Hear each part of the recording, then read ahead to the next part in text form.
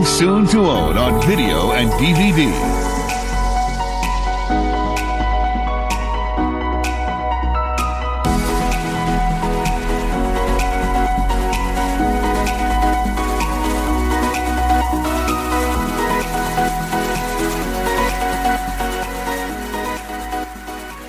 That's right, it's Disflix and Tidbits, the Disney podcast about Disney movies from the past, present, and coming soon, and all the little extras in between. I'm your one and only host, Cassie, who is avoiding all things Frozen, and today is February 20th, episode 12, Remaking of Villain. I have a very fun episode for you guys today. About several weeks ago, after I published the Villains episode, I did a call out to see if anyone would like to come on and talk villains with me, and I got a great response to that request, and this episode features one of the guests that wanted to come on, so look forward to many special guests in the future. In podcast news, a lot of things are possibly going to change, hopefully for the better and not really that drastic. Like I said, I am a new podcast, so things are going to change until I kind of find my groove. My series, Once I Watched a Disney, is one thing I want to touch up on. It's such a great series. I love having guests on and talking about nostalgic movies. Since the guest and I are usually passionate about the movie that we choose, the episode tends to be longer, and I believe it deserves its own separate thing. So just like the movie reviews, they will be published separately, and in this case, instead of just randomly, whenever I get to it, they will be on Saturdays. In fact, the second episode of Once I Watched a Disney will debut this Saturday, February 23rd, with Josh from Network 1901 and Modern Mouse Radio. I was also considering on some episodes that will be entirely news-based without a topic to not overfill people's podcast queues. I don't know what to, what do you guys think? Would you like a news-centric episode instead, which will mean smaller episodes with topics every other week? Or have them separate, or just a topic-centric episode with news every other week.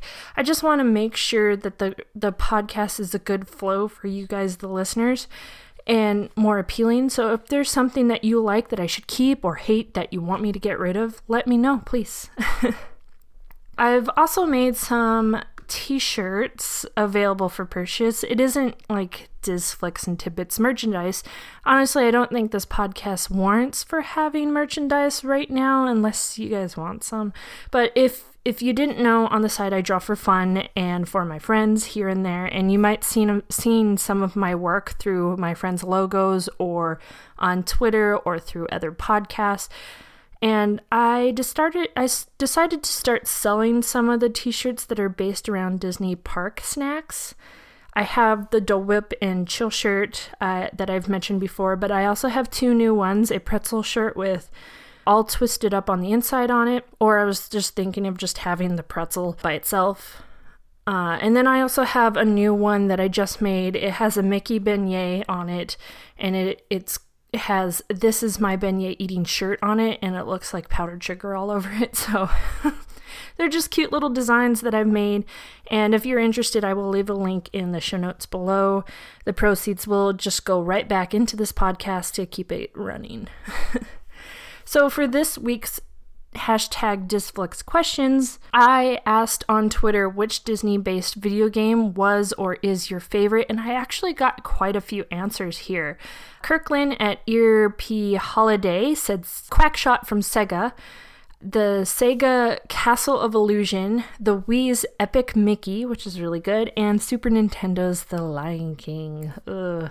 Let's Get Down to Business podcast responded to me and said The Lion King and Aladdin on Sega, The Little Mermaid on Super Nintendo, and Kingdom Hearts on PlayStation. Part of Your World podcast also answered, and they said, in response to another thing, that the Switch is going to have Zoom Zoom Festival, which is a party game coming soon, so that's interesting. I just don't have a Switch. I would want to play it. That sounds really fun.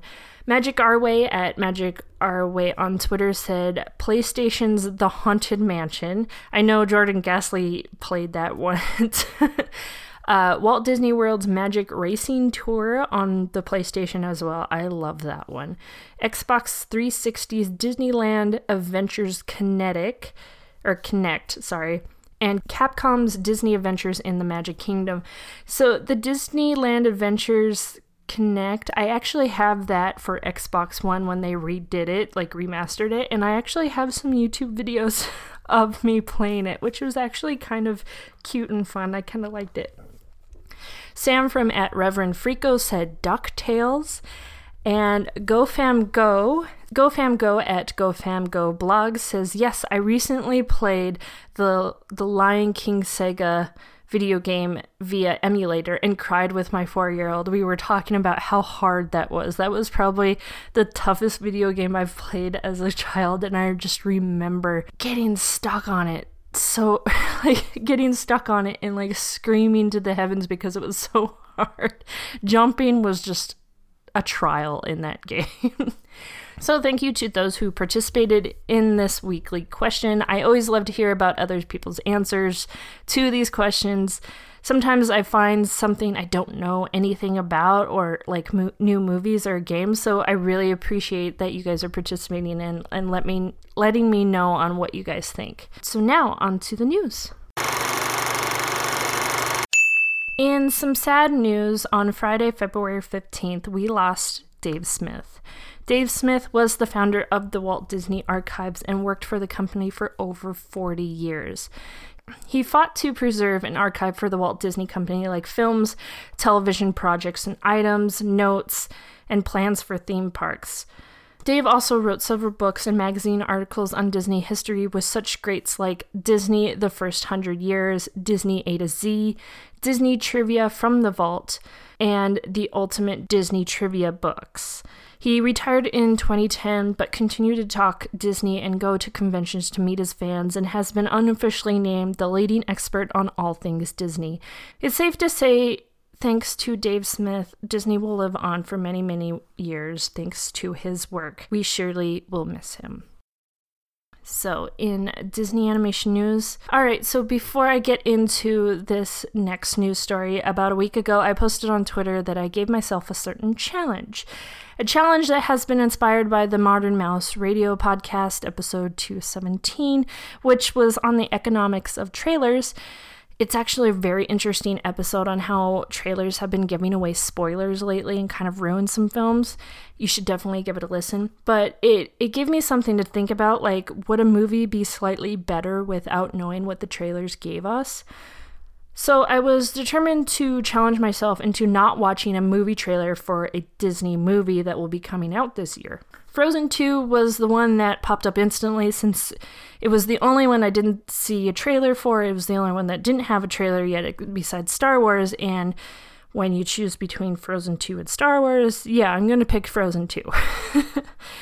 So this definitely has been a challenge, and it's only been a week. And so I've already muted Twitter, I've muted my Facebook, I've been avoiding the YouTube section.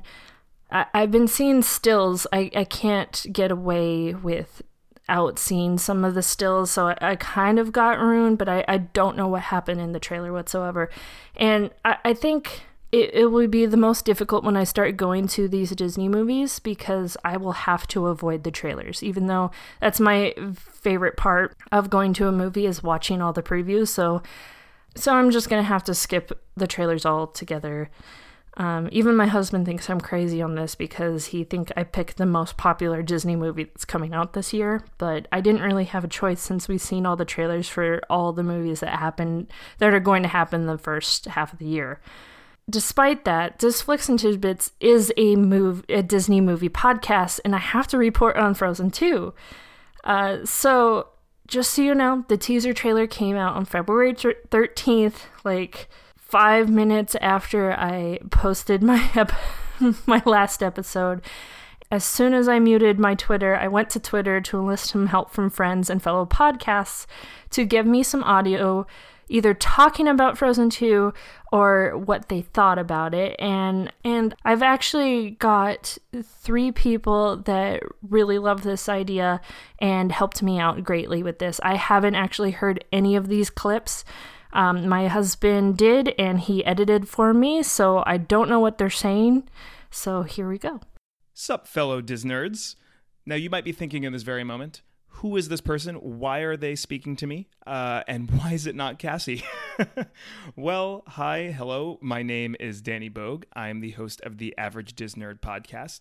And Cassie asked a favor of me this week. You see, she's a huge fan of Frozen, and she's avoiding all marketing for it together. Maybe posters, it seems, but no trailers. She does not want to see trailers. She's going the Unsullied route, and I empathize with her because I do the very similar thing with Marvel. I choose to not watch Marvel trailers, even TV spots. I don't want footage of any kind.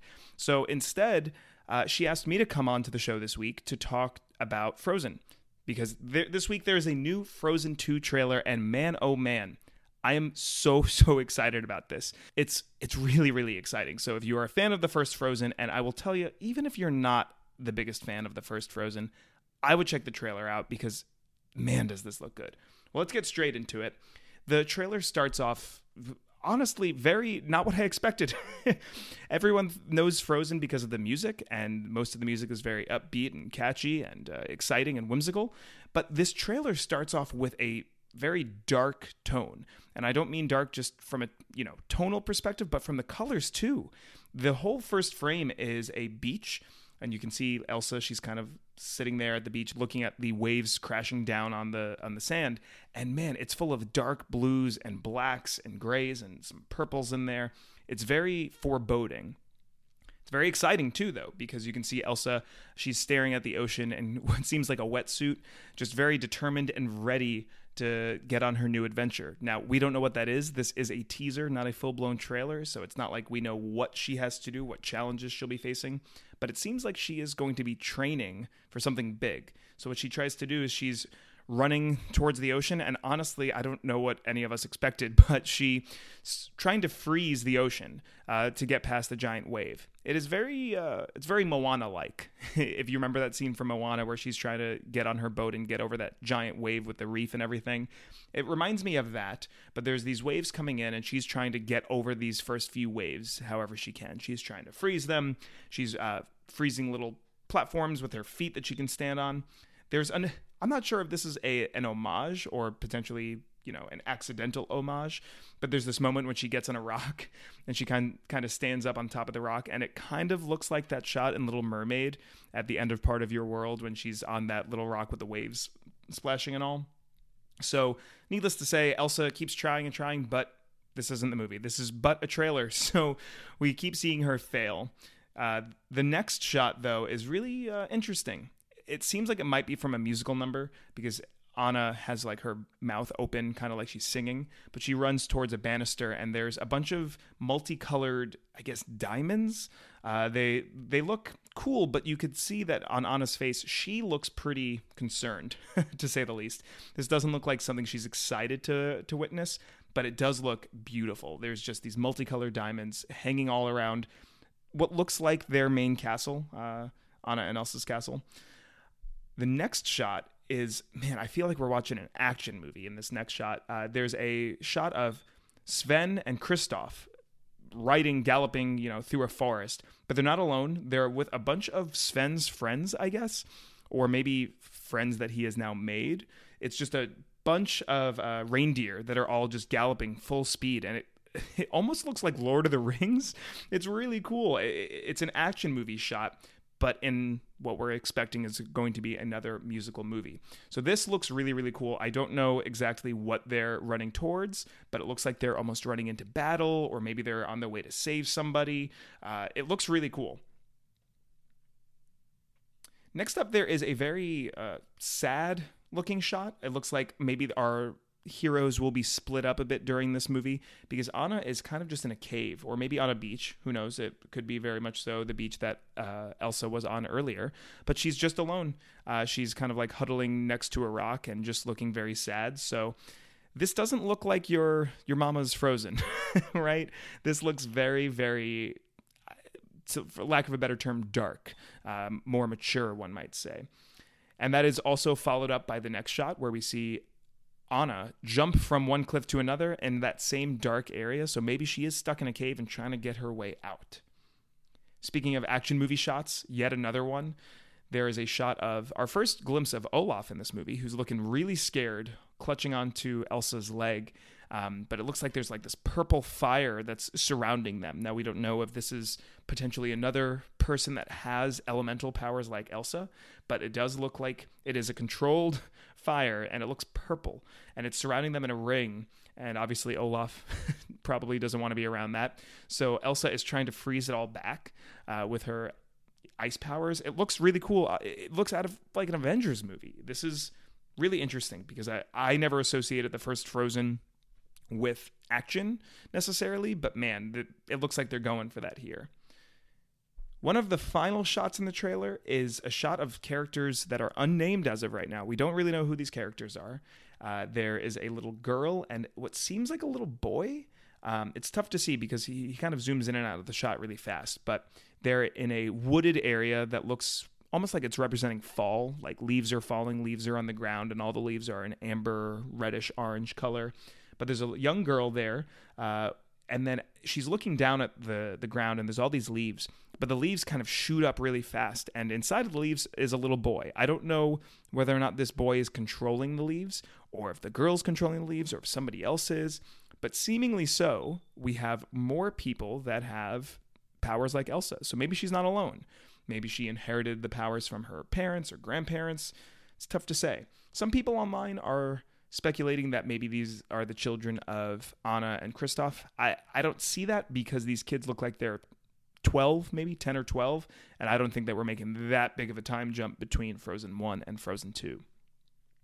Finally, we have one really epic shot where the camera initially focuses on our main heroes, Anna, Elsa, Kristoff, Sven, and Olaf.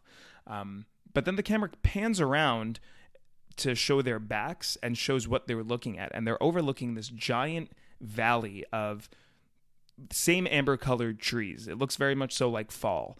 And it's this huge sweeping shot that is overlooking, I guess, the adventure that they're about to go on. And what's really interesting is this is also the shot for the poster. And Josh Gad, who plays Olaf, had said on Twitter earlier this week that there is a hint for the plot of the movie inside this shot. So I don't know what that means. Like, are we looking at different seasons? So Elsa represents winter, but will we also have fall and summer and spring maybe? I'm not sure, but it looks absolutely gorgeous. It looks like a painting. Like, this shot alone sold me on the movie, if not the entire trailer itself. And then, of course, we get our title card, Frozen 2, which will be coming out in November. So this is super exciting. If you are into trailers, I would check it out. If you're like me and sometimes like to avoid trailers for movies that you're super passionate about, if you're like Cassie and you really don't want to see anything, steer clear because it looks like there's some big stuff in here visually. But man, sign me up. I think a lot of people online have found it cool, quote unquote, to hate on Frozen, but I think that's just because you hear the music so much. Now that I think about the original movie, there are some really great moments in that movie, and it looks like they're taking those epic moments from the first one and just building upon that for the second one, because this really does look incredible. Well, I'll hand it back to Cassie. I hope you enjoyed my little abbreviation of the trailer itself. If you want to hear more of me, Average Diz Nerd, you can find me on wherever you find podcasts. Hey, everybody. Keenan, one half of the Part of the World podcast, here to talk with you about the Frozen 2 trailer that just got released. If you haven't seen it yet, hit the pause button on this episode and go watch it immediately. It is incredible, and whether or not you're excited for the movie is irrelevant. Once you see this trailer, I think you'll agree that there's something interesting going on with the Frozen sequel. Now that you've watched it, let's talk about it. It opens to a stunning beach scene. There's incredible digital animation with the sand and the waves, just exactly what we've come to expect from Disney these days. Then it cuts to Elsa, who is preparing to head out into the water for what we don't know. She ties her hair in a ponytail, kind of braces herself, and sprints off, has a few attempts to climb these waves, and looks like she's about to be successful atop this gigantic wave, only to have it crashing back down on her. Then things kind of shift gears, and the second half of the trailer is more of a traditional, trailer montage with shots of Anna and Kristoff with not one, but an army of Svens. Every shot seems to be of an adventure of some sort, that they're fighting off an enemy, leaping over chasms, and then we cut to a new character, who appears to have the power to control leaves. No, she's probably controlling the wind, and she's casting a spell on another new character, as far as I can tell. So that's pretty interesting as well. We see the cast together at some points, but they're often alone. They're definitely not in Arendelle, and they're seemingly constantly in danger. I think it's safe to say that whatever we're getting, or at least as far as this trailer will have us assume, it's not what we were expecting. The trailer is dark, exciting, and complete with a score worthy of a superhero movie. I've already seen tons of interesting theories out there as to what the plot might involve, but I'll let Cassie talk about those, as I'm sure she's got some good ones. Either way, with this trailer, my interest went from, I'm going to see Frozen 2 because it's Disney's Thanksgiving release. My kid loves it. My sister's kids love it, and I'll enjoy it, I'm sure. I liked the first one. I'm definitely not complaining, but it was not one of my most anticipated films of 2019. But after watching this trailer, I am now totally hyped for this. I still don't know if it's going to beat out my hype for Lion King or Toy Story 4 or certainly Star Wars, but I'm really curious about this film now and where they're going with it and what we're going to get. I think it's going to be a pretty exciting adventure. And the music, it's the same composers, so the music should be excellent as well. Anyway, I'm interested to hear what Disflix and Tidbits listeners think as well, so find us on Twitter and share your thoughts. All right, ladies and gentlemen, this is Benson here at Benson Calora on Twitter. I'm going to sit here with my daughter who's 10. We're going to watch the Frozen 2 trailer. She's never seen it. I've seen it once already, and then we'll give you our thoughts on it. Go ahead and say hello. Hello, everybody. And she was really probably about 5 or 6 when the first Frozen came out, and she really enjoyed it when she was little. She's not as big a fan now of it for some reason, but we're going to see what she thinks of this Frozen trailer. Okie dokie. I have a Frozen dress, so I think I'm a pretty big fan of it, I guess. What? She just took his sword and she just slashes the screen like, I don't care, I ain't paying. Well, I would assume that she took the sword because she senses something coming that she's got to defend against it. So So right here, she's standing next to there. So some of the theories is that maybe she's looking for her parents. Like maybe she thinks they're still alive because that kind of looks like the water where the ship goes down. That is true. Or it could be possible she's just wanting to remember her parents.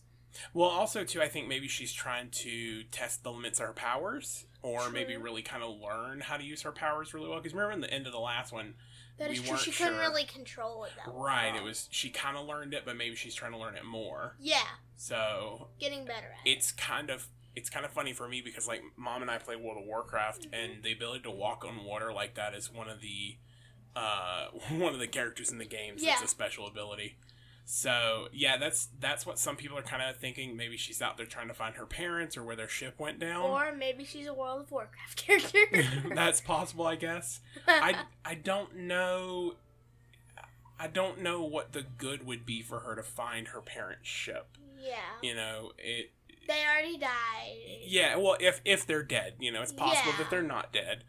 But possible, like every end of movie, when somebody dies at the beginning, they're always found in the end. Yeah. So then we see the scene where Kristoff's with all the reindeer. So right here... That person right there. Wait, can you replay backwards? Yeah, so we'll go back. We're looking at the scene where the leaves start moving. It's right after where Anna tries to jump across the ravine. Yeah. So some people... Right here, let's go to this one. So that there's I a sound scene... like Moana in like a warlock outfit. So this scene here, we see Elsa and Olaf, and they've got the pink fire around them. So some people are saying that maybe there's somebody new that controls fire. Yeah. Which I don't know why she's trying to shoot fire with her ice powers, because I don't feel like that's going to stop it. But that's just me. But it kind of looks like a magical fire. Yeah, I can understand. So then there's the scene right after where there's this little girl. She looks like Moana. I guess she does, but let's see if we can go back just a couple seconds. Do you think you could like see her face a little better? That's what I'm trying to do, right? Okay, so there's her face. So from the side, she kind of looks like a young Anna, but she's definitely not Anna. So there are some people that are assuming maybe she has wind powers, because then we see the wind blow like this. But then who's that? See, that doesn't look like anybody from this group either. So there's another new person in this trailer too. People now. Yeah. So then there's people saying there could be somebody that controls fire or somebody that controls air, wind and stuff.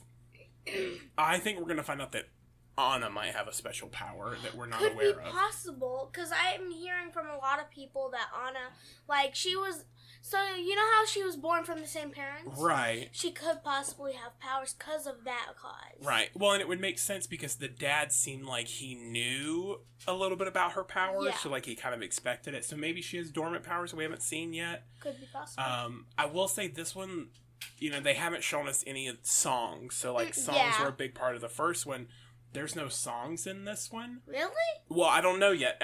This is just the first trailer, so Yeah. I'm sure there will be. Yeah. But this one feels more story depth, where the last one had a good story, but it was really about the songs. So, like, it's more about the history. It could be history or just their journey to find something. Maybe, like, a new adventure. Well, this scene right here where they're overlooking, like, all the woods and the mountain and stuff, it's very Lord of the Rings feeling, like, when they take on the Lord of the Rings, the quest and stuff. It's very, like, fantasy movie genre. Because, as you know, as a movie ends, a new one begins. Usually. So a new story begins. Well, and it's very possible that this is the end of Frozen 2, and we just don't realize it yet. So that's some theories that are happening. So then we move on, and that's kind of where it ends. Just them overlooking, like, you see the river and the valley and the mountain on the far side. We got all our original characters. Yeah. So, and there's a lot more leaves in this trailer than in the first Frozen trailer, so it looks very autumny and less wintry. So, I don't know. We'll see. What are your thoughts after seeing the first trailer?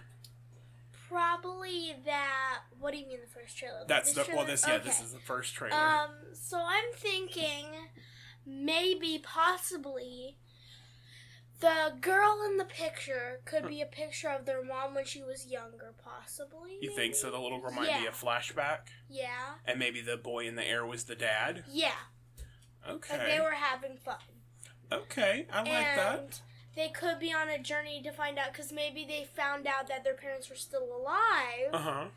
And they were going on a journey to find them. Okay, all right. Yep.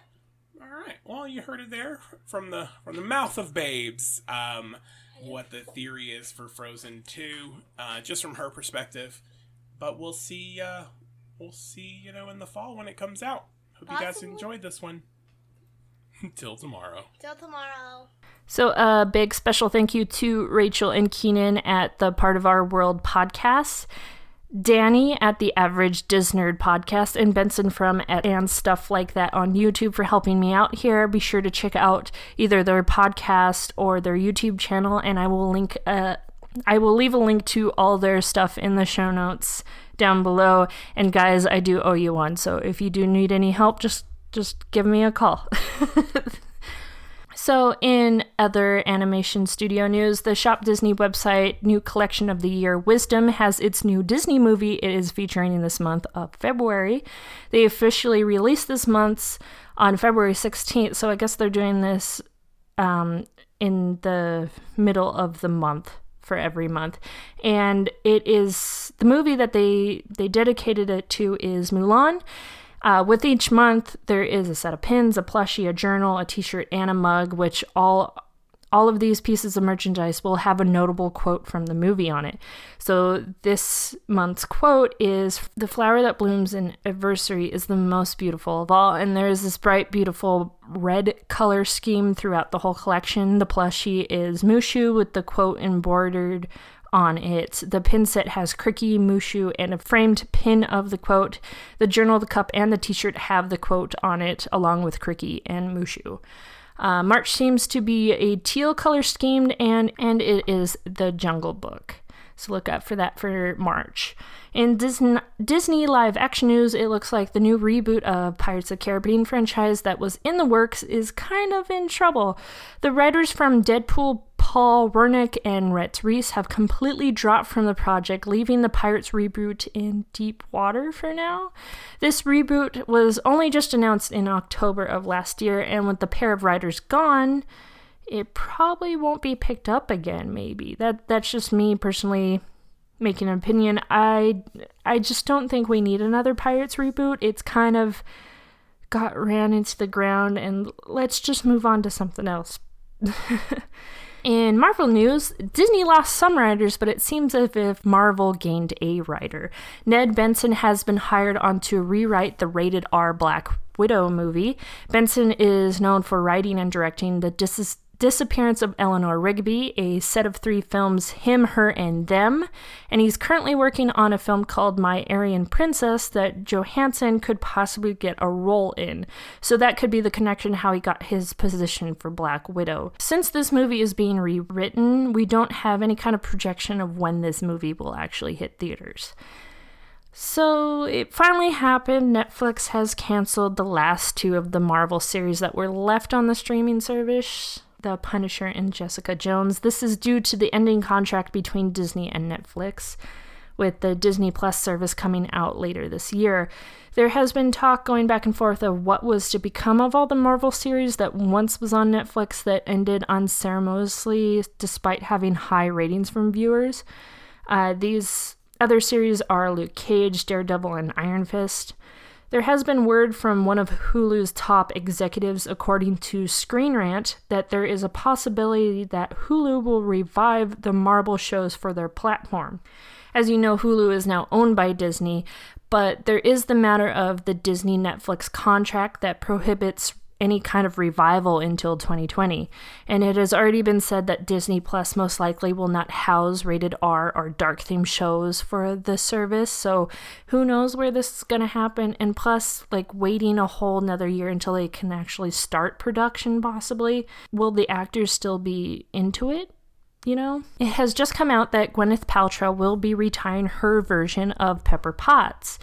Gwyneth Paltrow has went on to say that she will no longer be playing Pepper Potts after Endgame, claiming she has gotten too old to play the character and to don a suit. I don't know if that is a spoilers for Avengers Endgame or not, but she said it. She also stated that she would consider doing a cameo for future projects, so that's not retiring your character, Gwyneth. In Star Wars news, Lucasfilms have announced Triple Force Friday, a special day dedicated to the release of Star Wars merchandise. This actually has happened in the past for episodes 7 and 8, but not with as much fanfare as this one, it seems like. This merchandise day will be releasing not only episode 9 stuff, but also merchandise for the new upcoming Disney Plus, The Mandalorian. Triple Force Friday will be on October 4th of this year and will be releasing toys, collectibles, books, and so on. But be mindful, these items usually give away a big spoiler to the plot of these stories.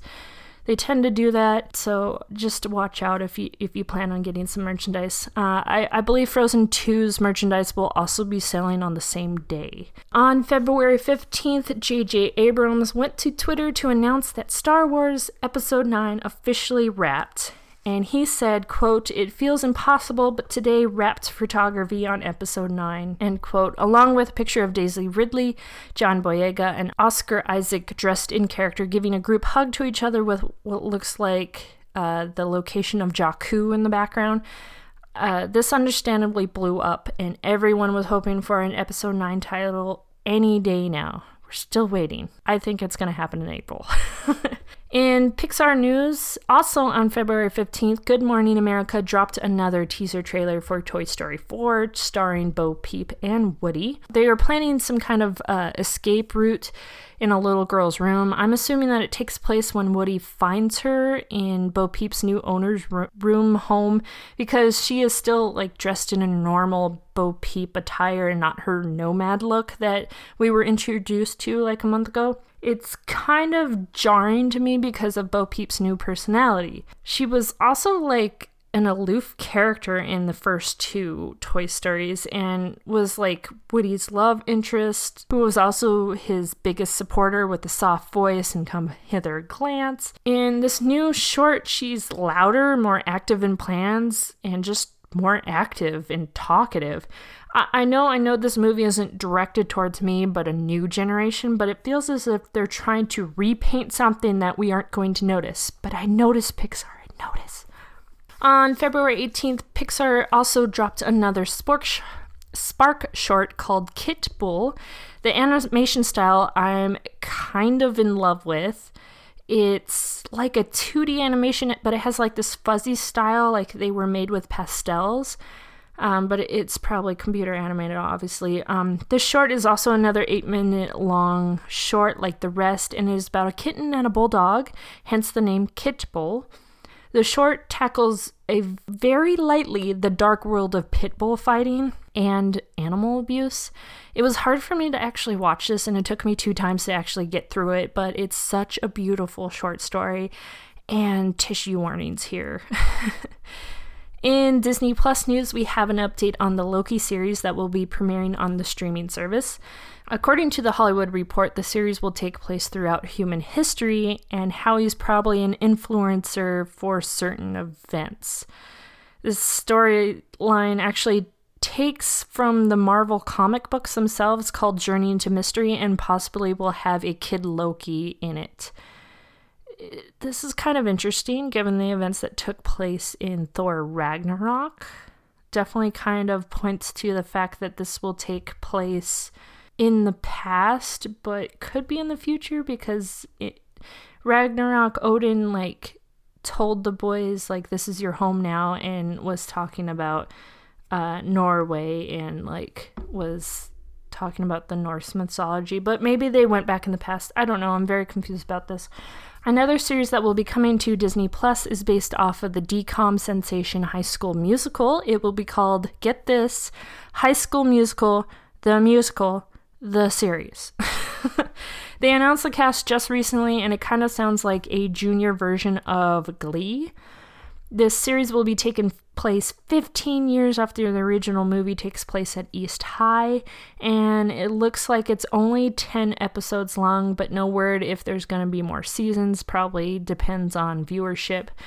The D23 has a whole rundown on all the cast members. There's quite a lot, and so if you're interested on all the characters, I will leave a link in the show notes so you can see for yourselves. In DCOM news, the Kim Possible live-action movie debuted on Disney Channel and DisneyChannel.com on February 15th. And of course, I watched it.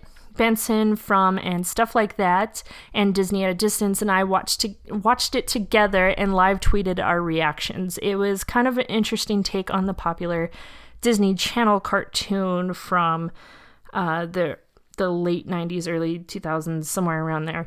It definitely was a remake. It wasn't like a continuation, because it starts out when Kim goes to high school for the first time.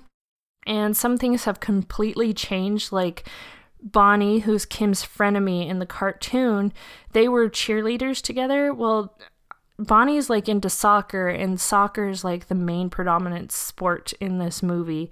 Also, how Ron met Rufus is completely different from the cartoon. He got Rufus at a pet store because his family, or his dad, had an allergic reaction to pet hair, so they got a naked mole rat.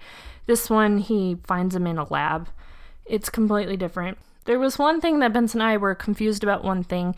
Did Kim make it known to everyone that she was a secret spy in the cartoon? Because in the movie, she just kind of let it all out there with everyone from her family to her classmates. And she even has a stalker fan who's the new character called Athena. So if anybody can remember and shed a little light on this for us, please let us know. You can also check this movie out on the Disney Channel's website if you have access to watching the movies there, and let me know what you guys thought about it. We also got some sneak peeks of the third installment of The Descendants, first with the first look of how Hades looks like. Probably the only villain in this whole series that looks almost completely different than his other counterparts. Think 80s grunge punk rock band member with blue hair. Or if you're a Justin Scarred fan, he kind of looks like Justin looked like back in his rock band days, but with blue hair. Then we got a teaser during the Kim Possible movie. And what we know from this is Dr. Facilier will be in it, obviously Hades, and Dr. Facilier's kid, I believe, is the daughter, will be playing a part. Uma is back, who is Ursula's daughter, and will be fighting along the villain kid, so I don't know what's going on. It's very interesting, and I'm actually excited for this one. Finally, to wrap up the news, the Oscars will be airing on ABC on Sunday, February 24th, and I know it isn't for everyone since it's projected to go over 3 hours and it's boring to some people, but I like actually watching this. I am curious to see what kind of awards Disney will reel in with Marvel and Pixar and all that. The category I'm more interested in is the Best Animated Feature because it's kind of like a big contention in the Twitterverse right now of Spider-Man versus The Incredibles because Disney keeps on pushing The Incredibles. My pick is obviously Spider-Man Into the Spider-Verse, but you never know what the Academy is going to pick, and I'm just interested to see. So let me know if you'll be watching or not, or what categories you're looking forward to. I would love to hear it. So that's it for the news for the week. If you think I forgot something important, want me to talk more about a piece of news, or want to add your own comment on a news article, let me know by emailing me at disflixandtidbits@gmail.com. And on to the topic. For today's topic, Disflix is going back to the realm of villains, but we are doing something a little bit different. From episode 9, we're going to delve into the villains of the live-action Disney remake movies. And with me to discuss these monsters, evildoers, no-good-nicks, and downright demons is Josh, one half of the Disnoids podcast. Welcome, Josh. Hello, how you doing? Thank you so much for having me on. Well, thank you for joining me for a villains podcast. I consider myself the good guy of my podcast. It's weird I'm on discussing villains. My brother's probably jealous, to be honest. Yeah, villains are so much fun to talk about. I had so much fun with the first part. I was like, I need more people to come on here and talk with me. So I'm so glad that you wanted to come on and talk some villains with me.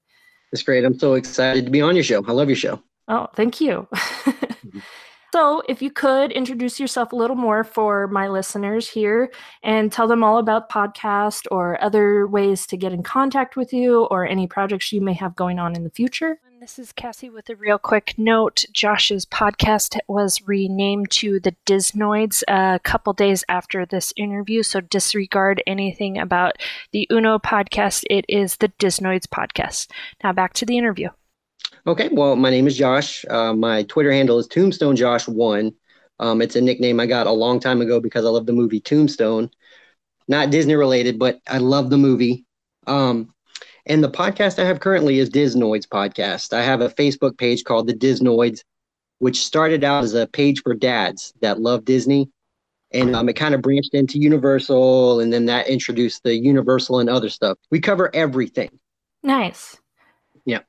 I caught a little bit of Disnoids before it turned into Uno, and I really like the spin that you took with Uno, like Universal and other stuff, and then you actually incorporate Uno the game into your podcast. I love that. Yeah, we play a little game. So if you want to be on ours and play the game, I would welcome you to come on. Oh, definitely. Although I must warn you, I'm not really good at Universal stuff. We try to mix up the categories so that it's user friendly, I guess you could say. Okay. Yeah. I'll take that challenge. Awesome. So I will provide all the links to everything Josh has mentioned in the show notes so you can support him. So Josh, before we talk evil, I'm going to ask you some Disney movie questions to see where you are on the Disney spectrum. The first question is, what is your favorite Disney movie? And it can be from any of the franchises. Okay, so my favorite Disney movie, go with the old Robin Hood cartoon I absolutely love. I remember watching it a lot as a kid. So that's the first one that comes to mind. Secondly, I really, really like Tron, the newer Tron movie, the Pirates of the Caribbean, obviously, and Ant-Man. I really love Ant-Man. So hopefully that's covering all the spectrums there. But oh yeah, how could you not like a Disney movie? I mean, yeah. They're like, every time I ask that question, everybody's like, that's so tough. I'm like, well, you can do it through all the franchises or anything. It's really tough to just narrow down to one. So I understand. That was one I tried to, I was going to bring up also because you're underrated movies. Mm-hmm. I believe the Tron movie is pretty underrated. Oh, I really dig it. Yeah. Do you have a favorite Disney character or a group of characters? Buzz Lightyear Hmm. is who I go to the most because Tim Allen and I share a birthday.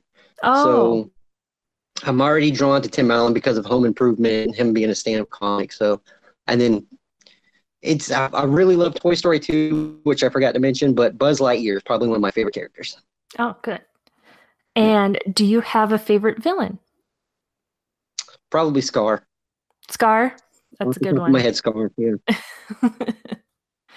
Some on the list I want to talk to you about, so I'll kind of save them. Okay. But right off the top of the head, Scar.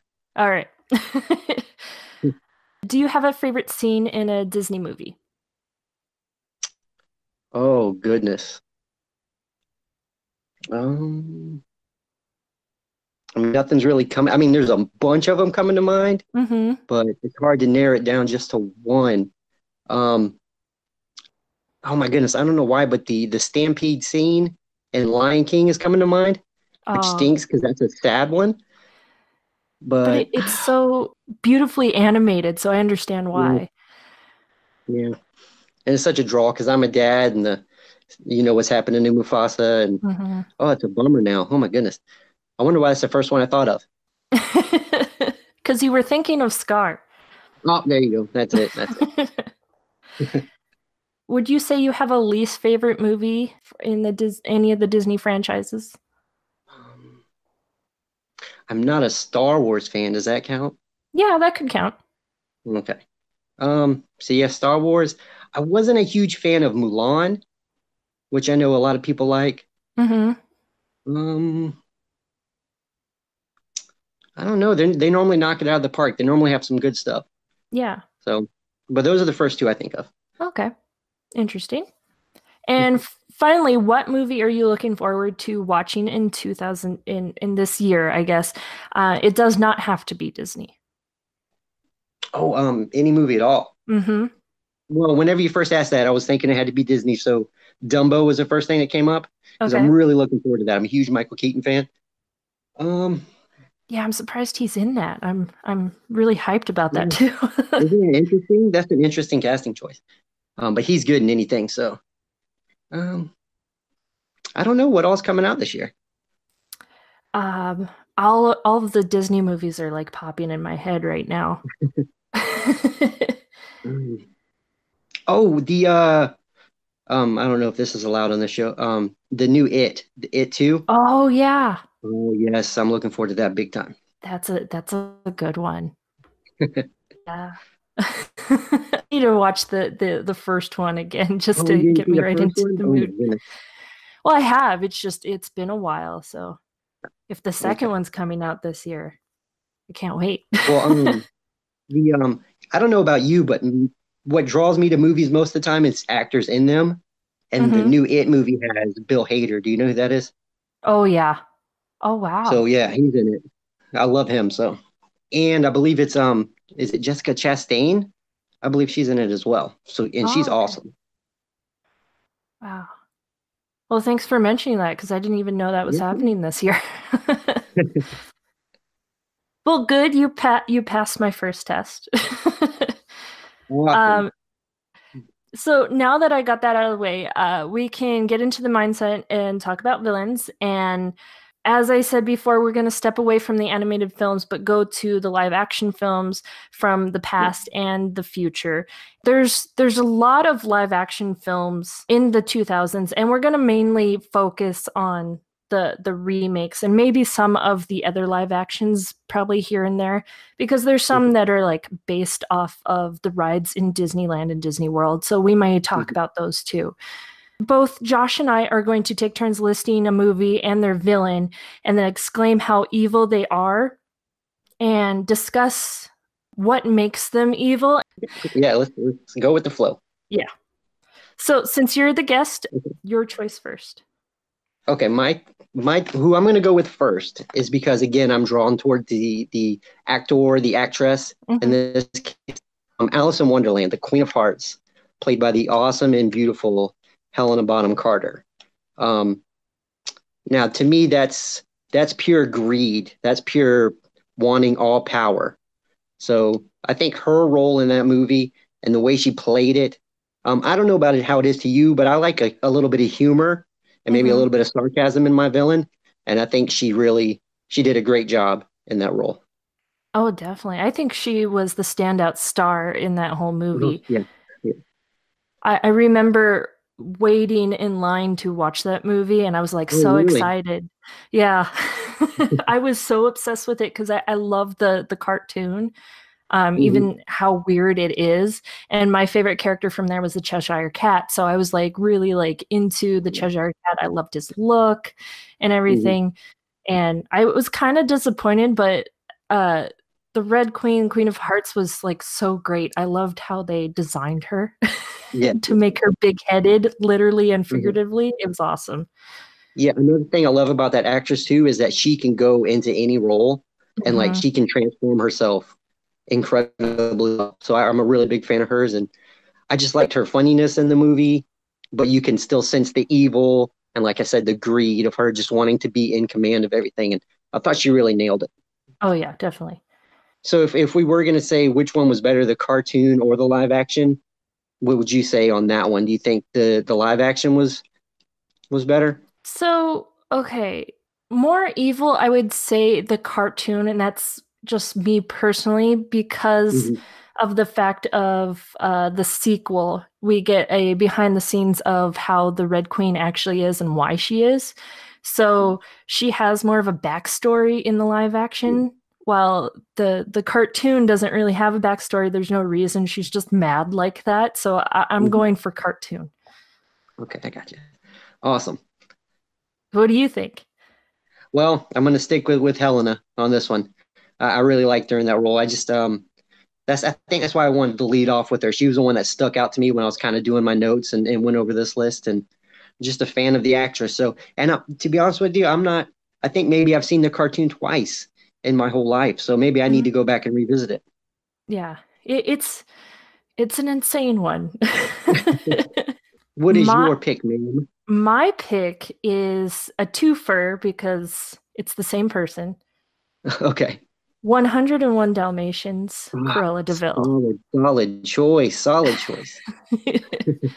I mean, how could you go wrong with Glenn Close as Cruella de Vil? Yeah, that's right. That was almost like she was made for that role. Oh, yeah. She was awesome in the first one. The second one was like, I don't know what they were doing with her plot. Do you remember the plot? I do not. They made a second live action one? Yeah, 102 Dalmatians. Oh, no. So the first one was like really, really close to the animated version. She was very crazy. She was very loud. She was very boisterous and everything. And she fit the bill. Hugh Laurie, who played House, he was Jasper. Yes. Oh, I love that. But in this, very cool. That's a throwback there. Yeah. In 102 Dalmatians, it came out in 2000, and the plot of the story is that Cruella de Vil not only went to prison, but she went to get reformed and cured her of her fur desires. Okay. She saw a doctor to hypnotize her into not wanting furs anymore, to make her into a good person, and like literally made her into a good person where she like donates to charity and everything, but they put the Pavlov effect on her. So every time she hears like a loud noise, she snaps out of it and she wants fur again. It's very weird. They got Glenn Close back for that? Yes. Oh my goodness. Good for her, I guess. I know. So no, I have not seen that one. I might have to check it out.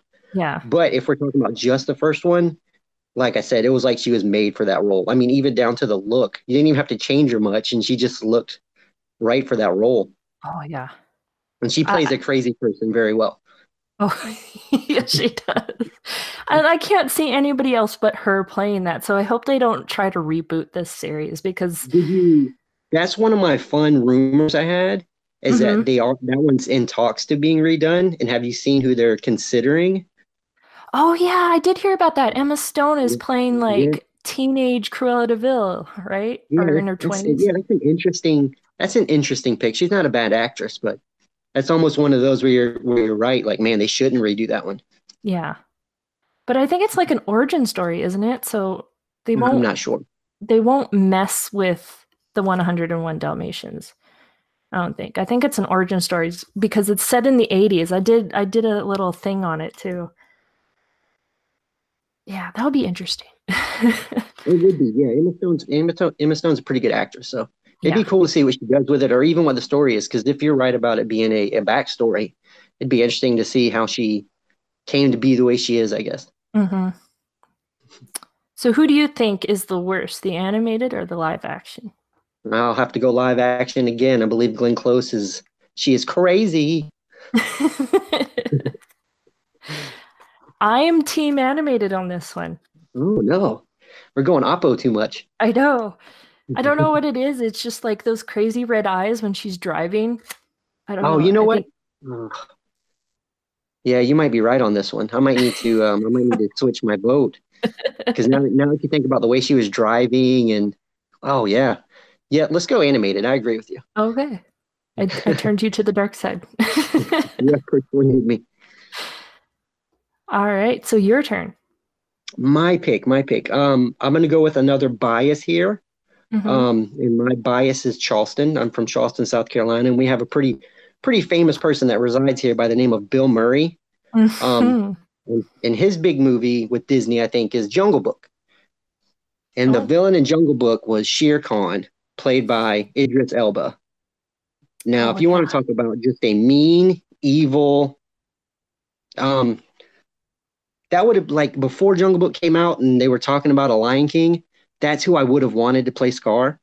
But I think they really got it right with him as Shere Khan because where you have Scar, who's kind of like a bad guy who has ill intentions, pure evil and strength of evil, kind of like you would think of maybe a super, like a comic book villain kind of evil. I Mhm. think he played Shere Khan pretty well, Oh, in yeah. my opinion. Oh, I agree. Like his voice like perfected it, I Oh think. yes. Did you like that movie? Oh, I loved it, except Yeah. for the King Louis part. I was kind of weirded out by. Well, it is Christopher Walken, so he probably put Yeah. his spin on there. Because that's my favorite part in the animated version is the King Louis part. Yeah, yeah. And putting his twist on it, it just like it took away from the song. And I know like we shouldn't do like word for word remakes, but I was just like, I don't know. It was weird. It was weird. I'll go with you there. But yeah, there was something about the way I don't know, like they did such a good job with that movie to me, making it live action with the animals. That Mhm. something about like it just stood out to me. Like I was like, man, that's a really like I'm scared of this tiger, and he's just on the TV, So it was pretty. I thought like he was ruthless, but Mhm. he had a intention for what he was trying to accomplish, and it seemed like he would have done anything to make that happen. So I was like, that's pretty evil. Yeah. So between animated and live action, I would have to give it to live action at this point. I'll agree with you there. I really love the animated version of this movie, but as far as villain wise, Shere Khan, tough cookie. Yeah. Did you know that they did another live action Jungle Book like way early 90s, mid 90s maybe? I did not, Yeah. or maybe it'll refresh my memory, but wow, I did not. No. Yeah, it was the first, well, don't quote me on that, but I think it's the first live action remake that they did. Oh no. And I remember owning it with the clamshell VHS tapes. And Oh wow, that's old I school. I remember the actor's face, but I could not tell you his name, and I don't remember most of the movie. But I think it was like Homeward Bound style, where the animals were there, but like there was Oh my a goodness. voice actor. Okay, I'm adding that to the list of movies I need to check out. It's interesting. I don't think it was that great, but I thought it was very interesting for the time because it was the first time they did that, I think. I feel. Cool, man. Yeah. All right, you are up. Who is next in your list of ruthless villains? All right, so this is a very underrated movie. Okay. It is not a live action remake, but I need to mention it because it is a live action and animated combined. Oh goodness, I think I know where you're going here. Enchanted Queen Nerissa. Oh my goodness, that's a good one.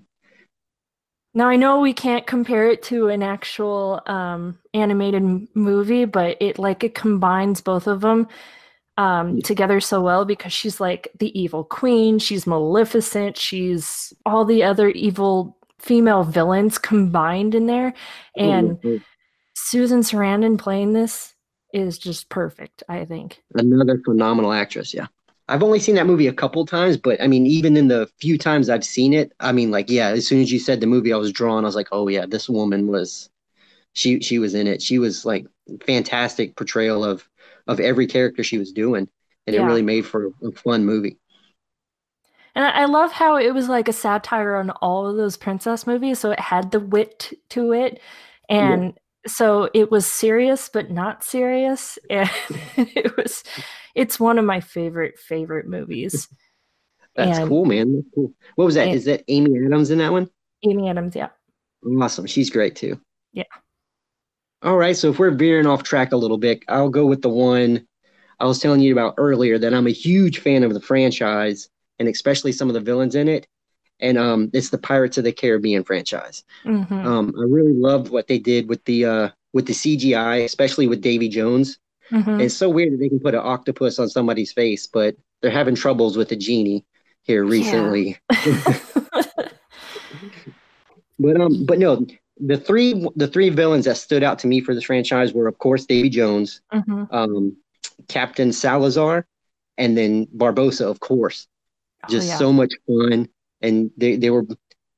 Barbossa maybe was not as evil, but he was definitely the villain in the first couple of movies. I think he's in almost all of them, but he was just a lot of fun, and that goes back to I love my villains to have some sense of humor, and you know that can add to the story as far as sarcasm. Like I'm a huge fan of sarcasm, and Barbossa was great for that. Were you a fan of those? Oh yeah, I loved them.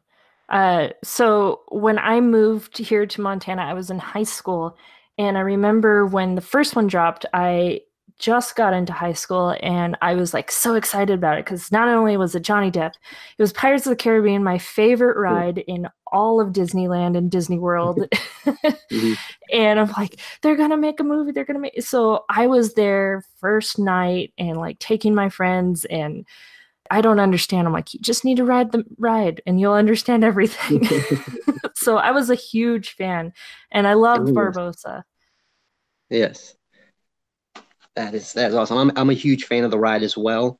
And when it comes to dark rides, for me, it's a toss up between that and Haunted Mansion. But when I did see they were going to do a live action remake of the ride, I was super stoked. And I mean, Johnny Depp is the star, of course, but I think Barbossa's right there with them. Like he definitely adds a lot to the movie himself. Not very evil, maybe not the most vicious villain, but a lot of fun. And sometimes you need a fun villain. Yeah. I think it's his voice that like brings it home. Like in the first one, it's what's that line that he says to Elizabeth Swann when we first meet him? You best be leaving in nightmares. Is it nightmares? I think so, yeah. You best be believing in nightmares because you're in one. That was my favorite line of the whole movie. And I probably butchered it.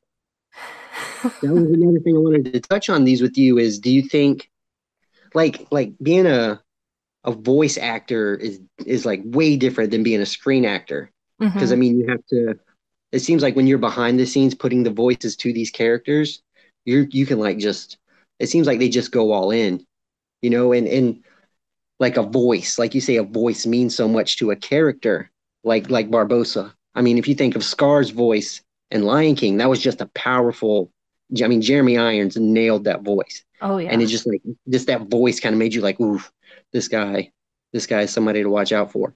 So I was just like, what do you think? Do you think the actors are adding, or do you think the voice like the voice actors are what the main driving force?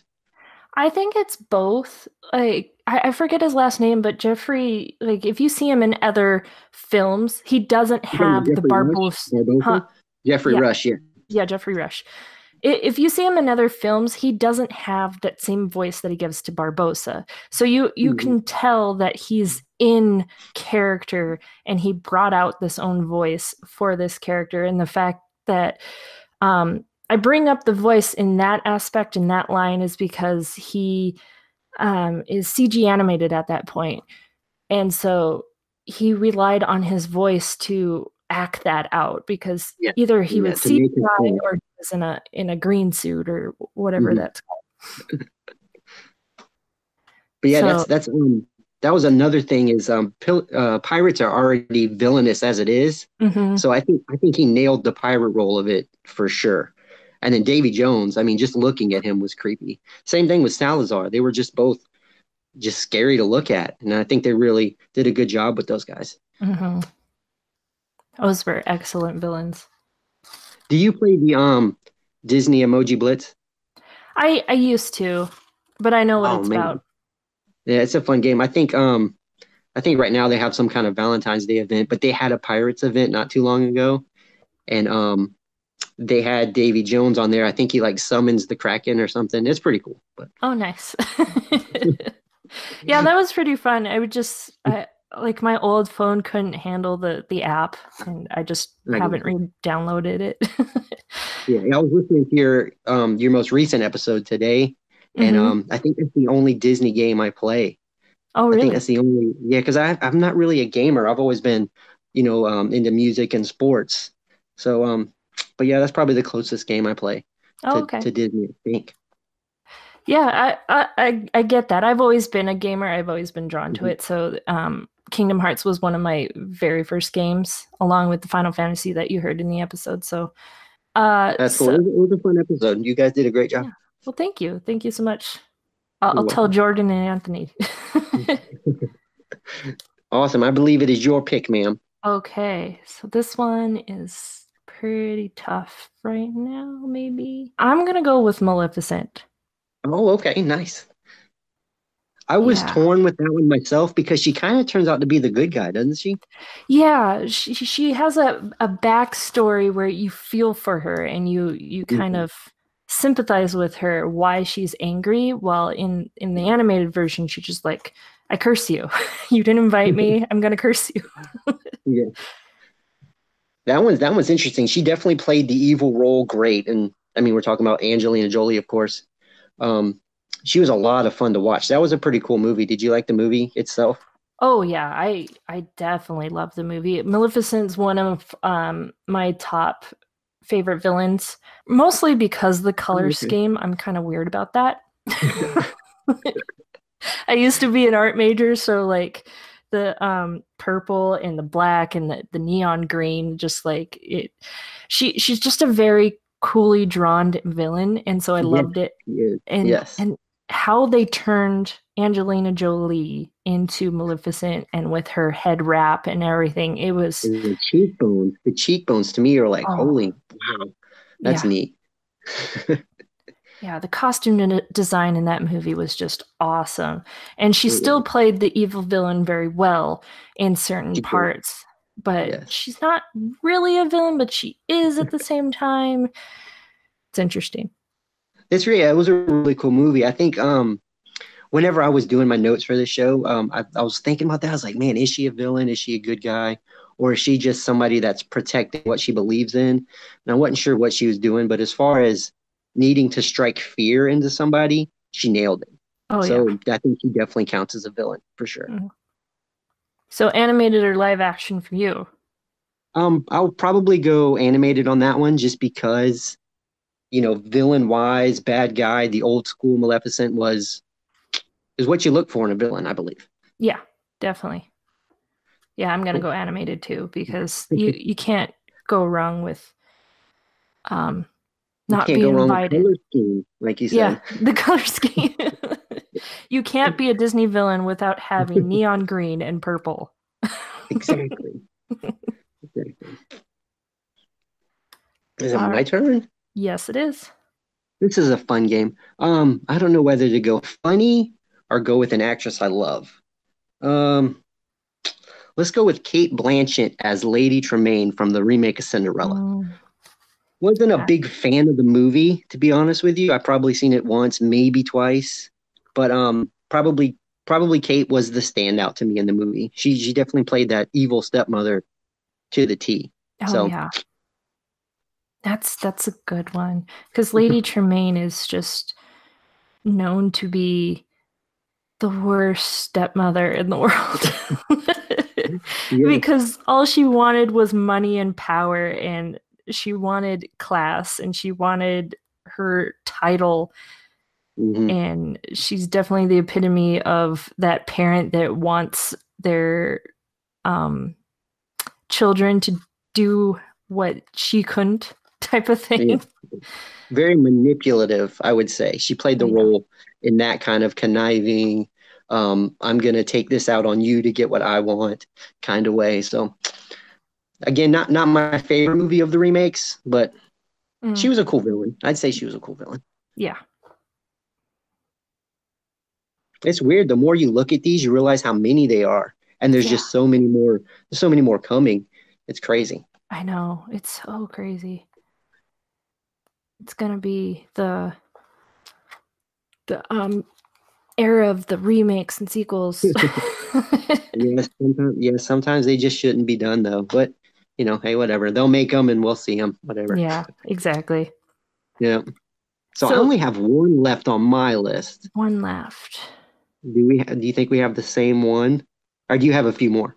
I have a few more, but some of them don't count because they don't have like an animated version to them. Although one you can fight over. So I'll go with that one. Into the Woods. I have not seen that. Uh-oh. Oh, really? Okay. Yes. I think it's on Netflix though, or Yes, it Vudu. is. One of them. One of them. Yeah. So it is a bunch of different fairy tales mixed into one, and all the characters are integrated with each other's story. Mhm. So you have Rapunzel, you have Cinderella, you have Jack and the Beanstalk, you have one other one that I can't quite remember, but they're all integrated and they have one villain. And sorry, I'm looking up her name real quick. Meryl Streep is the witch. Oh, okay. Oh, okay. Yes. Okay. I know which movie you're talking about. So Meryl Streep was a bad guy in this movie? she was. Wow, that's interesting. I know, because when you saw her in the trailer, she was like beautiful and gorgeous, like a fairy, right? Yeah, like a fairy godmother or something.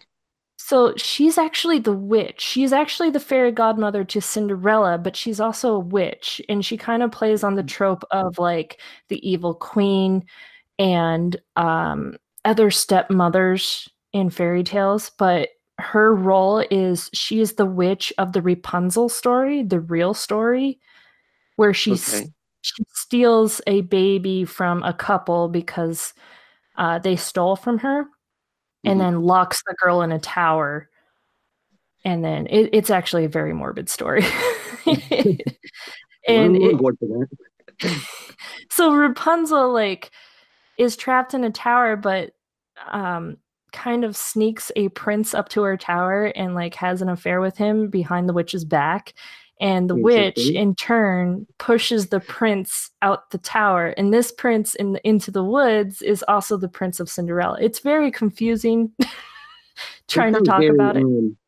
What's that TV show with all the fairy tale people? Once Upon a Time, right? Yes, that sounds kind of like that to me. Yeah. That's interesting. That's really cool. Yeah, it was a Broadway play, so they turned it into a movie. Oh, nice. Yeah.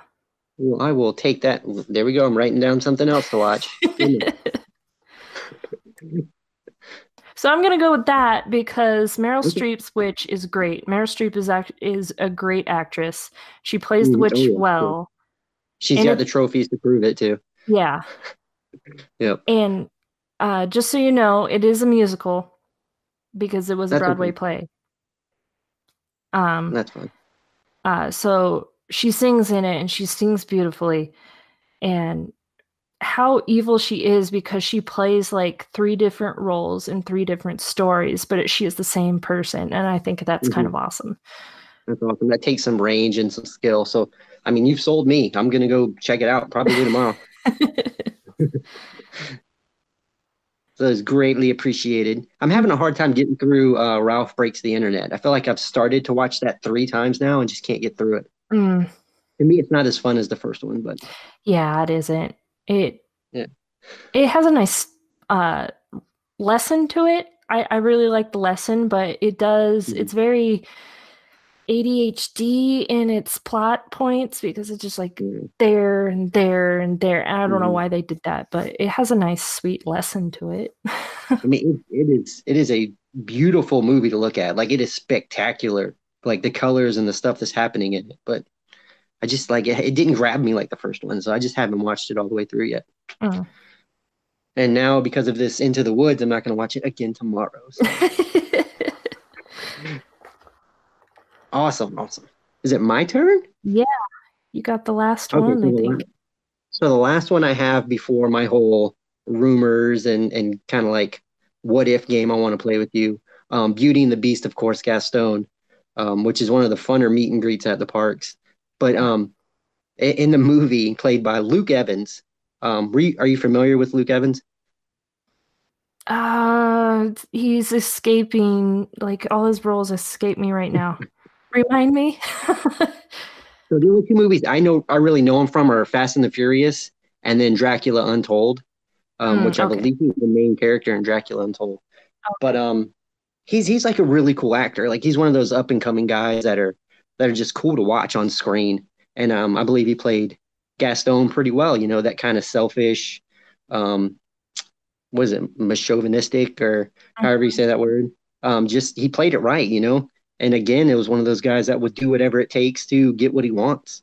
And it just seemed like he nailed it. It was a really fun movie. Probably didn't like the live action as much as the cartoon again, like Cinderella. But Gaston, I think, stole the show for me. Oh yeah, definitely. I loved his song. It's one of my all-time favorite I want to sing at karaoke song. Oh yeah. So much fun. Josh Gad killed it with that song. He sure did. He kills it in everything, though, man. He is so much fun. Yeah. But I agree with you. Like, he's just so full of himself, and I was kind of worried because when I heard Luke Evans speak, I was just underwhelmed because I was hoping for like this big booming voice that the original Gaston did, but really glad with his performance. I really liked it in the end. He almost made the role feel like he wasn't a bad guy. He was like, you know what, you should be cheering for me to get what I want. You know, he kind of had that spin on it, and I thought that was a lot of fun too. But you know, he got what he deserved in the end. So yeah. But then again, that's another one I go back to where I like a little bit of humor in my villain. I like it. Like, personally, that's what I like to look for in a, you know, evil but funny. Yeah. That's a good combination to look for. Because we don't want all seriousness all the time. Yeah. We want to know that the villain does have flaws, more flaws than the evil side to him. But and that kind of helps with the mirage, because you don't really know how evil they are if they put on this front of, you know, like funny or sarcastic. You know, you don't really. And it kind of helps hide their evilness, I think. If that makes any sense, but yeah, that makes sense. That's it for the ones that are out. Yes. But we got there's 3 I have here that are coming out soon. 2 that definitely have some of the more popular villains. I didn't know if you wanted to touch on those. Oh yeah, definitely. Let's try it. So the first one, of course, is the brand new Lion King. I don't know why they're remaking this live action. You kind of want to trust Favreau. I think that's who's making it, because he's done a good job with other movies, like he did with The Jungle Book. He did a great job. But man, that just felt like one of those ones they shouldn't touch. Yeah. But with Lion King, I mean, you're looking at one of the classic all-time best villains in Scar, and how you can improve upon that role, I don't know. Um, I don't know how to pronounce the dude's name that's Okay, playing him this time. good thing that you confirmed it. I was just about to look it up. So this is the one that I can't pronounce either. So a little tidbit for you, because I have a son who watches Disney Junior all the time. Are you aware of the Lion King series that they have going on right now? Disney I Junior. am not. No, So no. they created a new series called The Lion Guard, and it's about Simba and Nala's son. They had a Mhm. second kid, and somehow they bring Scar back. I don't know how. I didn't get into it, but the voice actor for Scar is this guy who's playing Scar. Oh, wow. Well, congratulate them for doing that. That's pretty cool.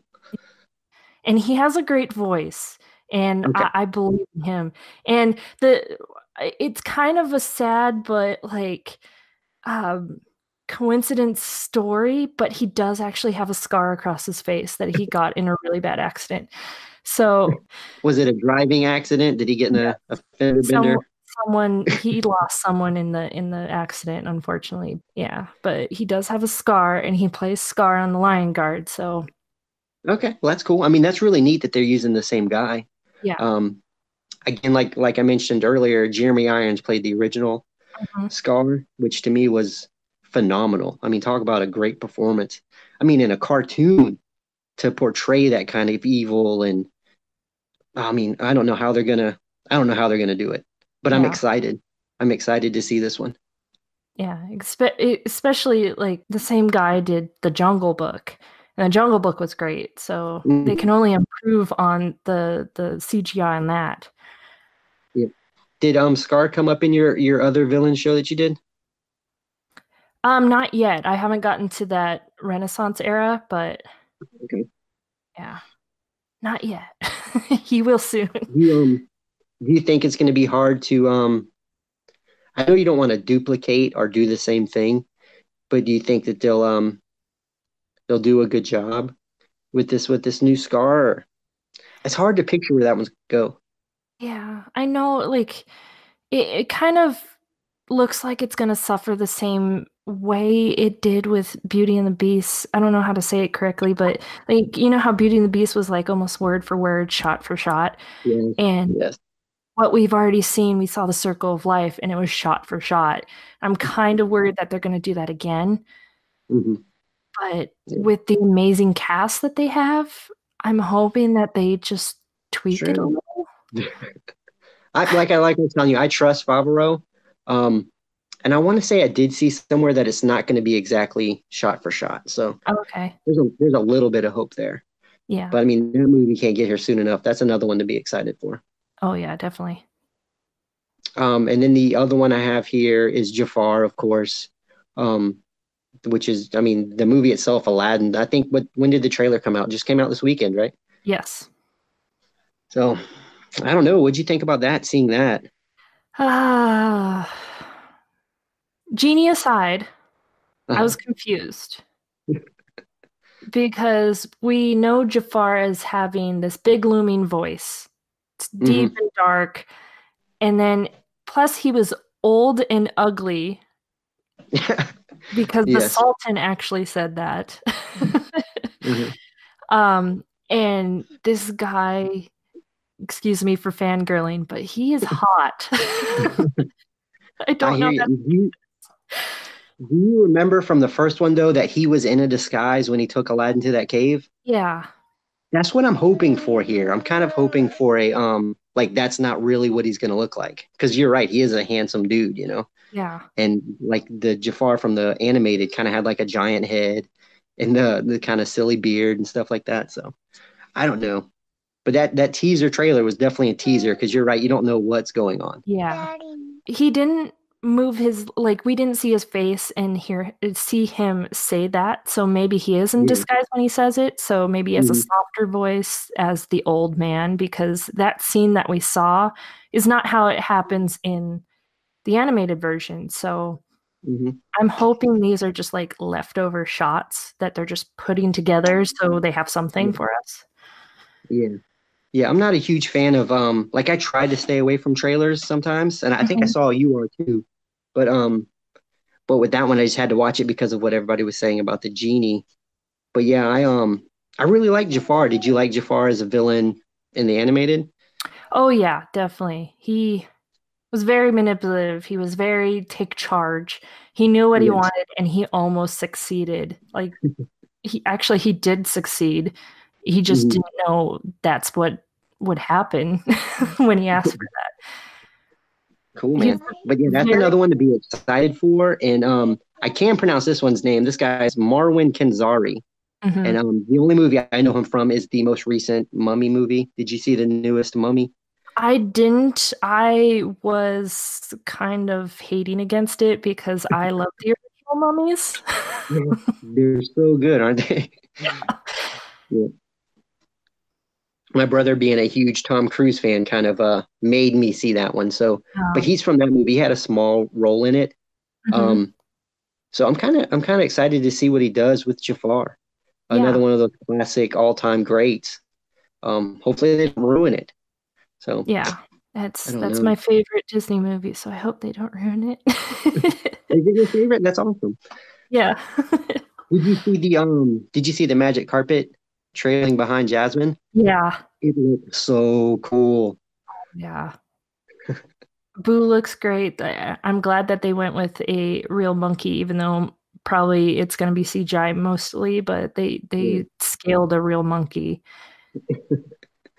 I'll say the only thing I was bummed about, which I don't know if you see me put this on Twitter or not, was where was Gilbert Gottfried? Why Oh did I yeah. not hear his voice? He hasn't spoke yet. We just see him fly, Yeah, so yeah. Yep. If I just hear, I'm sold. Like I'm already sold for this movie, but if you put Gilbert Gottfried in it, I'll go see it 5 times. Awesome, awesome. And then the only other one I have left is the great Michael Keaton playing, what is it, V.A. Vendavere, with Mhm. the villain from Dumbo is who he's playing. Yeah. Which he doesn't exist in the real Dumbo. Yes. So this is interesting. So he'll be playing Barnum and Bailey, sort of. I'm Okay. And assuming. so is it him and Danny DeVito are the quote unquote bad guys in this Yeah. movie? Okay. 'Cause I just recently watched Dumbo for my other series once I watched Disney, and I it was the first time since I was 6 that I watched it, and I'm like, "Oh, Mhm. the Ringmaster, he's the villain." I hear you. Yeah, that's another one of those classics like Robin Hood that I love. So I kind of see it like maybe once every 6 months or something like that. So I'm a little more familiar with it. So that I think that's why I'm stoked for the remake. But yeah, it's gonna be cool to see what Michael Keaton does. He's great in just about everything he does. Oh yeah, definitely. I want to see how he turns this into like turns this character into a villain. Like definitely he's going to be like money hungry or Yeah, it's very Greed. I can see Greed playing a big role. mm, Yep. and he's in everything now and I love it. Yes, I'm glad he came back. He went away for a while. Yeah. I saw there was talks for a Beetlejuice 2, which would be amazing. But I don't know where that's gonna go. But that's awesome. That's all the people I have. Did you have any more? I didn't well, I wanted to give like at least a shout out because these villains don't really are not great, but the Mhm. Haunted Mansion movie. Okay. Was that the Eddie Murphy one? Yes. Okay. I only Okay. watched it once, so forgive Mhm. me for this. I've Um seen it none, so you're winning over I am. So the Haunted Mansion's villain is Ramsley the Butler. And this is when Disney as a whole enterprise tried to create a backstory for the Haunted Mansion in both parks in the US at least. Okay.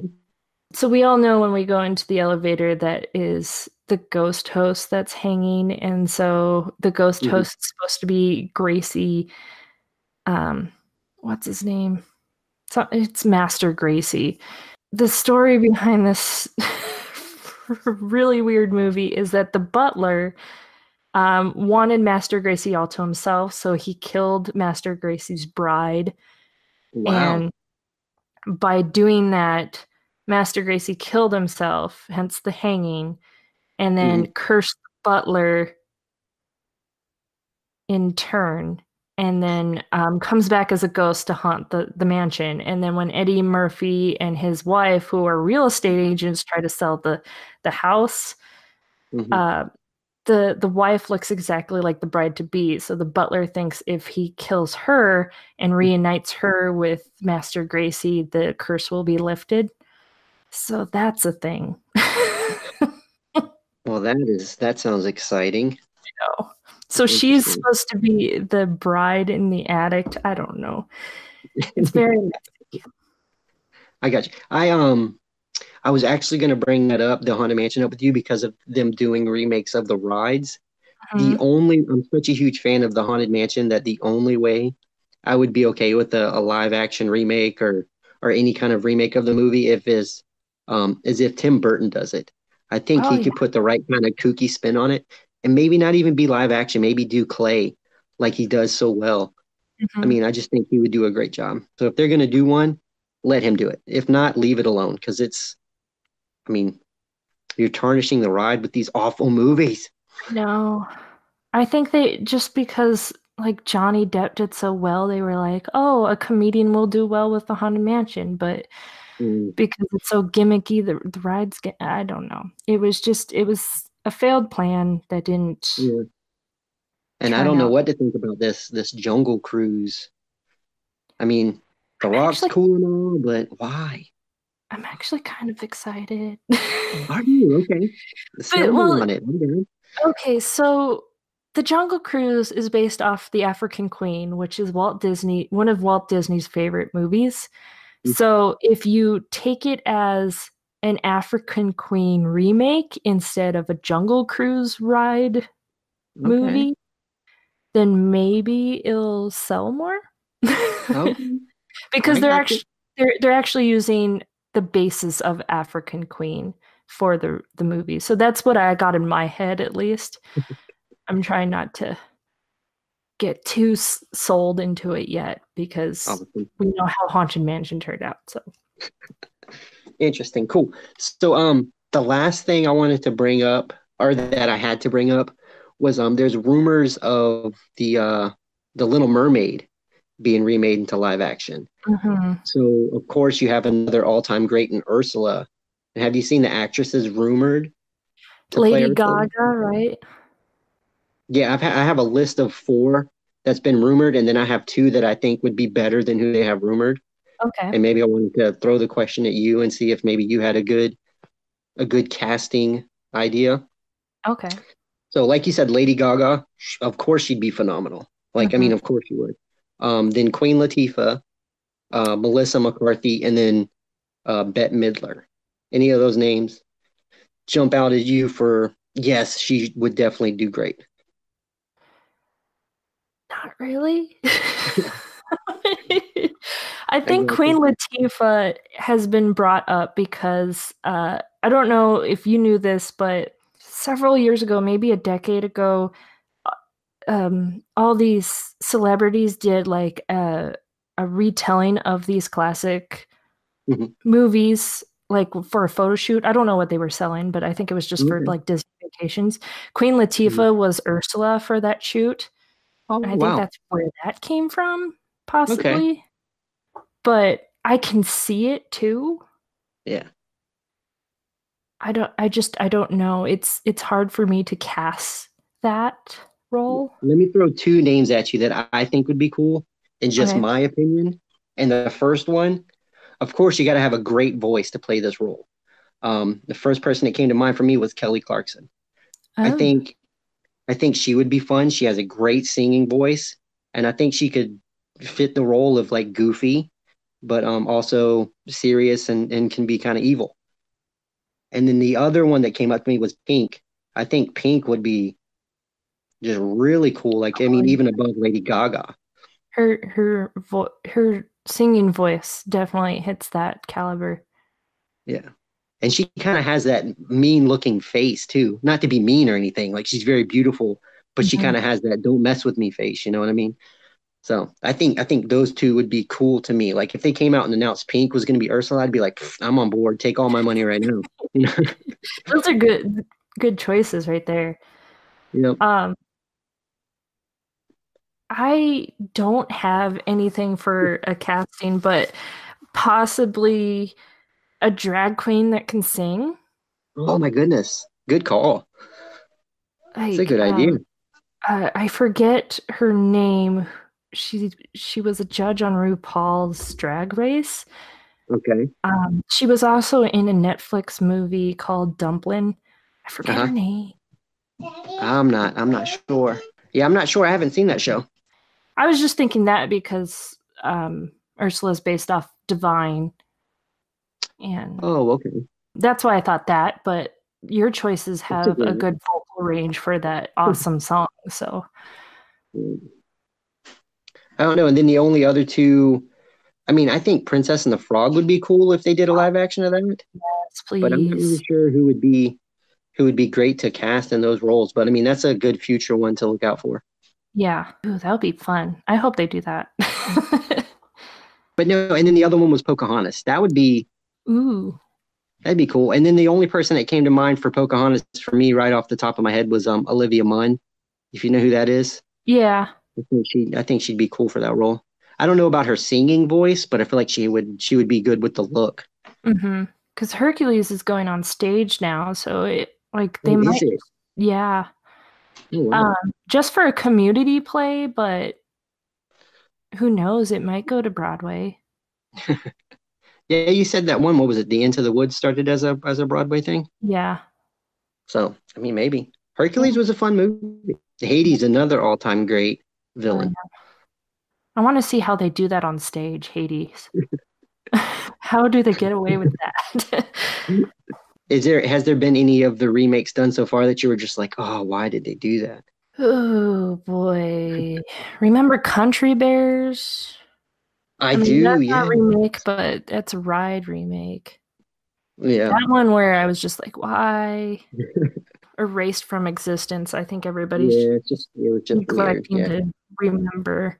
So far they've been mediocre. Probably 102 Dalmatians is probably my why did they make that? They didn't need it. Yeah, I didn't even know it was made, so I don't know how I'm not I missed even that sure one. if it went to theaters, honestly. Oh, maybe it was straight to video. Yeah, it could have been that. The live action villains, they've been hit or miss. Like there's been some really great ones, and then there's just been some meh. They're okay, I guess, but yeah. And you got to think maybe they were okay just because the original was so good. I don't know. Yeah, that's true. That's a tough one. There's very few. Like, what are your top 3 villains where you're like, okay, that is as good as the original? As good as the original? Mm-hmm. Not better, but as good. I guess I like the Queen of Hearts. I really loved Gaston. I really loved, and Shere Khan. I mean, that was probably the 3 that's blown me away as far as what's been remade. I'm really interested to see how they do Scar and Jafar, though. Like for me, like Maleficent was like, wow, that's just as good because I guess Maleficent didn't have much of a role in Sleeping Beauty.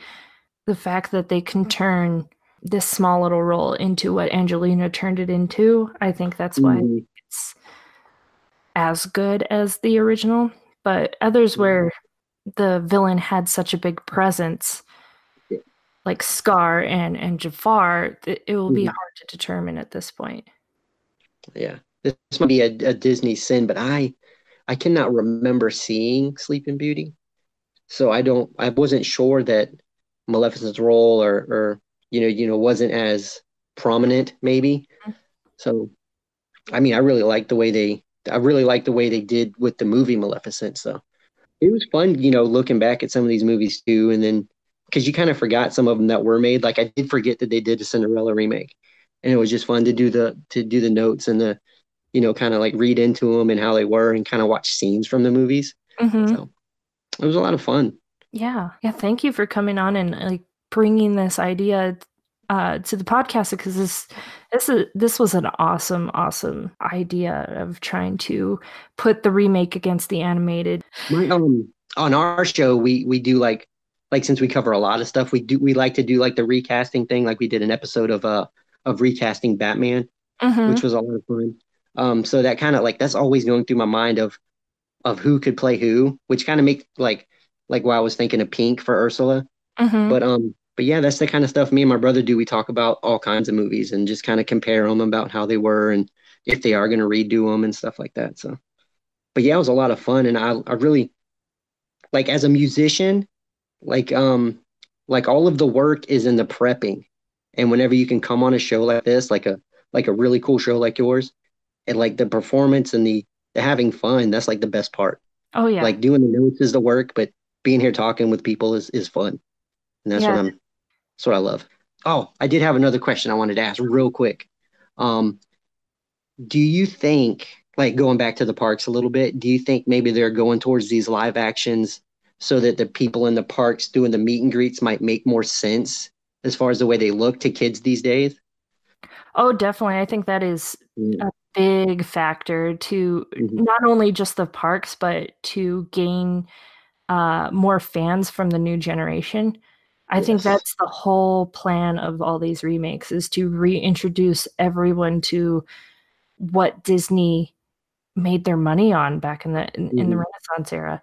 I remember getting in a conversation on Twitter about this. Like somebody was so angry about Mary Poppins Returns last year. And I'm like, just think about it.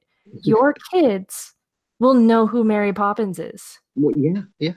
I mean, before that, Mary Poppins didn't exist to them, Yeah. I mean, to us, my parents, that's what they were into, and they passed it down to me, and now we have something to pass to our kids. So exactly, and it's a smart move on Disney's part. Like for you and me, in this generation, we're like the middle generation in the Disney eras, where we got what our parents loved, and then we got the Renaissance era.